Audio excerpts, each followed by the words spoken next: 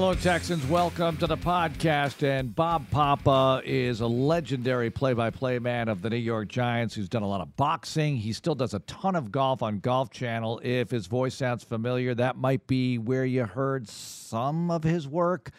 Champions Tour stuff, other golf as well. And he really does a tremendous job in a lot of different things. He's been doing the Giants game since 1996. A lot of perspective on what they're going through, some sportscasting stuff that many of you might find interesting. Who's better, Fordham or Syracuse broadcasters? Look, I like to get into that kind of stuff, and let's see if you do as well. Let's kick it off with Bob Papa. Bob, how's it going? Great season for you so far. Yeah, it's been a surprise, Mark. Great to be on with you. I don't think any Giants fan, I don't think there's people in the building that thought this team would be 6-2 coming out of the bye, but that's where they stand, and they've actually put themselves in position here to maybe even make the playoffs. Well, yeah, let's talk about what's going right. Saquon Barkley has to jump out first, or is it the play of Daniel Jones? I know the coaching staff's making a huge difference, but can you rank these things in order as to what the difference is for the New York Giants in 2022? You have to start with Saquon Barkley. And, we noticed in camp, during training camp practices, he was a lot more physical. And Carl Banks and I, who, do a lot of work with the head coach on the various radio and TV platforms, we were asking him one day in camp. And he said, one of the things that we stress to Saquon is, take the dirty two. Take the dirty two, take the dirty three. Meaning, if there's nothing really there, don't try to hit a home run.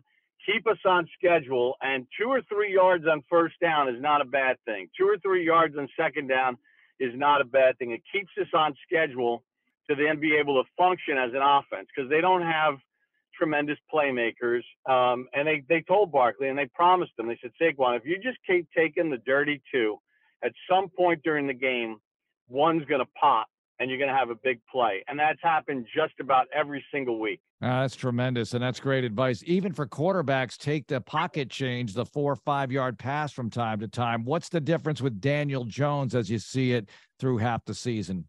Well, first of all, Barkley being healthy, and then a coaching staff that knows how to use him and has coached him really well. He's picked up this new offense. He's picked up this scheme. He's getting better and better on it. I think, there's a lot of false narratives out there about Daniel Jones. Obviously, his legs and his athleticism are very key components to what he can do on the football field. But his decision-making, I know privately, the head coach and this entire football staff has been very impressed with Daniel Jones and his ability to make good decisions. You put on ESPN or you put on NFL Network and you have, former players showing video, showing coaches tape, and they're like, Daniel Jones has to be better with his eye discipline. There's guys running open and he's not seeing them. He's taking the check down. Well, other than the fourth quarter of the Seattle game last week, where he didn't see the field well, he's actually seen the field great. And as Dable said to me, he said, I said to him, I said, Coach, early in the year, I said, man, it looks like there was a little bit more left on the bone there that you guys could have gotten. And he's like, he goes, you sound just like my family. He goes, some of those guys that are running open that everybody's talking about that Daniel's missing? I said, yeah. He goes, well, how about the fact that those guys were running wrong routes and they weren't even supposed to be in the window? So how does he know if the guy's going to continue on a deep over or a shallow cross, or if he's going to just stop and sit down when he's running the wrong damn route? So Daniel Jones has done a lot better than his passing numbers and what the outside world may evaluate him with. Bob Papa, voice of the New York Giants, with us on Texans Radio. What about Dable? What's he like to be around since you've seen him come into the building? He's authentic. He's real. He cares. He spends a lot of time in the cafeteria at lunchtime.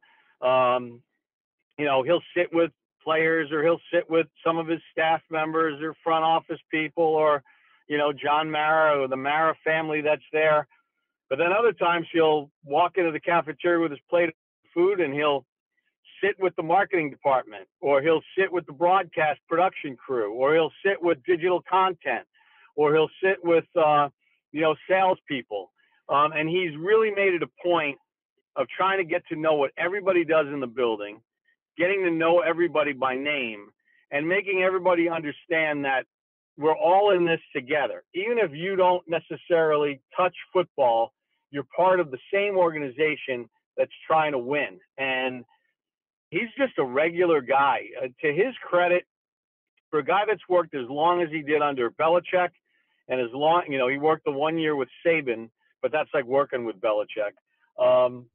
He has not tried to become Belichick or Saban like so many of the other disciples that suddenly put on the "I'm Bill Belichick" or "I'm Bill Parcells" act without the resume to be that guy. Dave's is just Dave's. He wants you to call him Dave's. He can't stand it when you call him Coach Dable.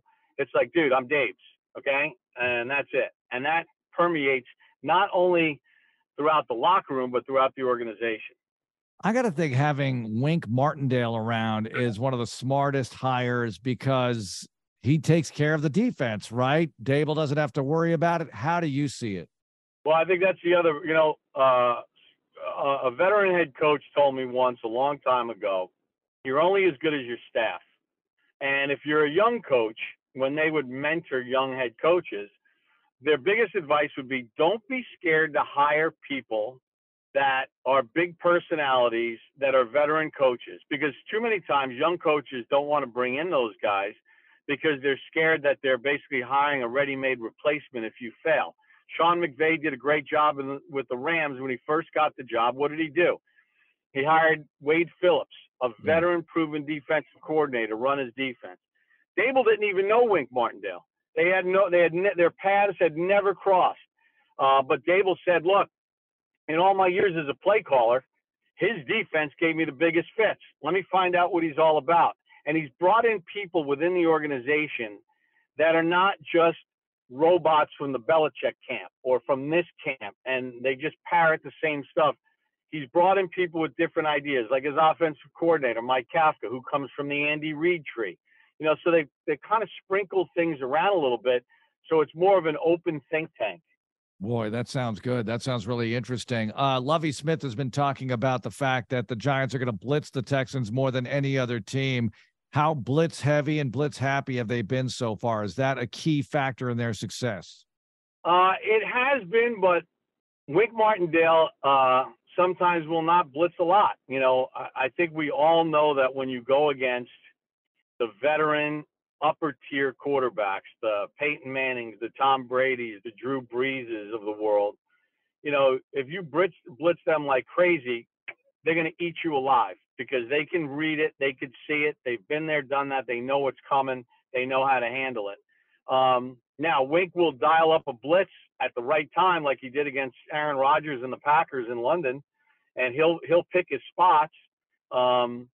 But there's a lot of other times where they're going to just play coverage and they're going to try to create ways with just 5 to get to the quarterback. But I think in this case, like with a young quarterback like Davis Mills, I think he's going to throw a lot of exotic looks at him and try to confuse him.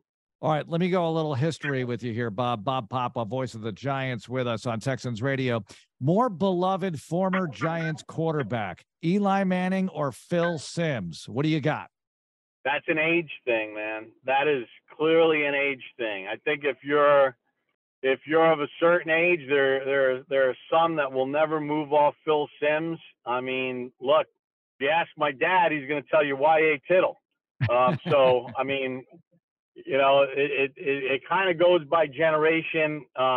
They were both great in their own right. They were both phenomenal players. Eli's going to get in the Hall of Fame someday, although I doubt he'll be a first ballot. And Phil Simms should probably be in the Hall of Fame, but he won't. But I think, no matter how you slice it, you can't go wrong having those two quarterbacks as part of your franchise history. All right, let me stir up a rivalry here. You went to Fordham. So Fordham sports announcers versus Syracuse sports announcers. You tell me who's better. Go ahead. Start it off, Bob. Oh, come on. It's Fordham. I mean, listen, Syracuse has a great history with my mentor, Marty Glickman, and Marv Albert, and all the guys that are doing tremendous work now, Tirico, Iron Eagle, and so on and so forth. But, Fordham, we got Vince Scully, we got Charles Osgood when you go to the news side of things, and then you got Mike Breen and Michael Kay and Chris Carino with the Nets and Spiro Ditas and Tony Reale of, ESPN with, the game show. And there's a lot of us out there. So I'm gonna be partial and go with Fordham. All right, very nice. Bob Papa joining us. Now, you've called boxing, golf, you've done it all, Bob. Tell me what's difficult about calling boxing? You got to remember you're doing TV, right? And then you pick your spot when you get into the heavy play-by-play. But like, you don't have to call every jab. You don't have to call every right hand that gets missed or blocked or whatever, because guess what? Two people in the ring. The ring is a square. It's not like there's stuff going on away from the ball. Everybody could see what's going on. And you try to pick your analyst's brain and lead them into what they see and how it may manifest itself later in the fight. And then when you get to those aha moments, that's when you go in and you do your call. Now, with golf, is that utter mayhem going on that people don't see behind the scenes in the truck? Because I always think with golf, every other sport virtually, you're calling a game with one ball or one puck or whatever. Boxing, it's two guys. With golf, it's a lot of different balls and players in different places and things like that. What's that like for you? Yeah, that's basically 18 football fields happening at once. For us as announcers, doing it on television, it's, you're just taking your cues from your producer and your director is getting you the shots. Now, it's all hell in the truck because you got a spotter for the producer, especially when we do college golf at Golf Channel, which we've become, that's become a big franchise for us, the men's and women's NCAAs and all these tournaments that we're doing during the course of the year. Because it's one thing to do a golf tournament and for the producer to look up and say, all right, Tiger Woods second at 3, and then we're going to go to Rory's, fourth at the par 5 eighth, whereas opposed to a college golf event where you're looking up and you're like, all right, is that Pearson Cootie or is that Parker Cootie? Ooh. Is this the freshman that transferred in the portal for Texas, or who's this guy? And which guy is that on A&M? And which guy is this on Oklahoma State? And who's this kid from Oregon? That's being in the truck for that is a scene.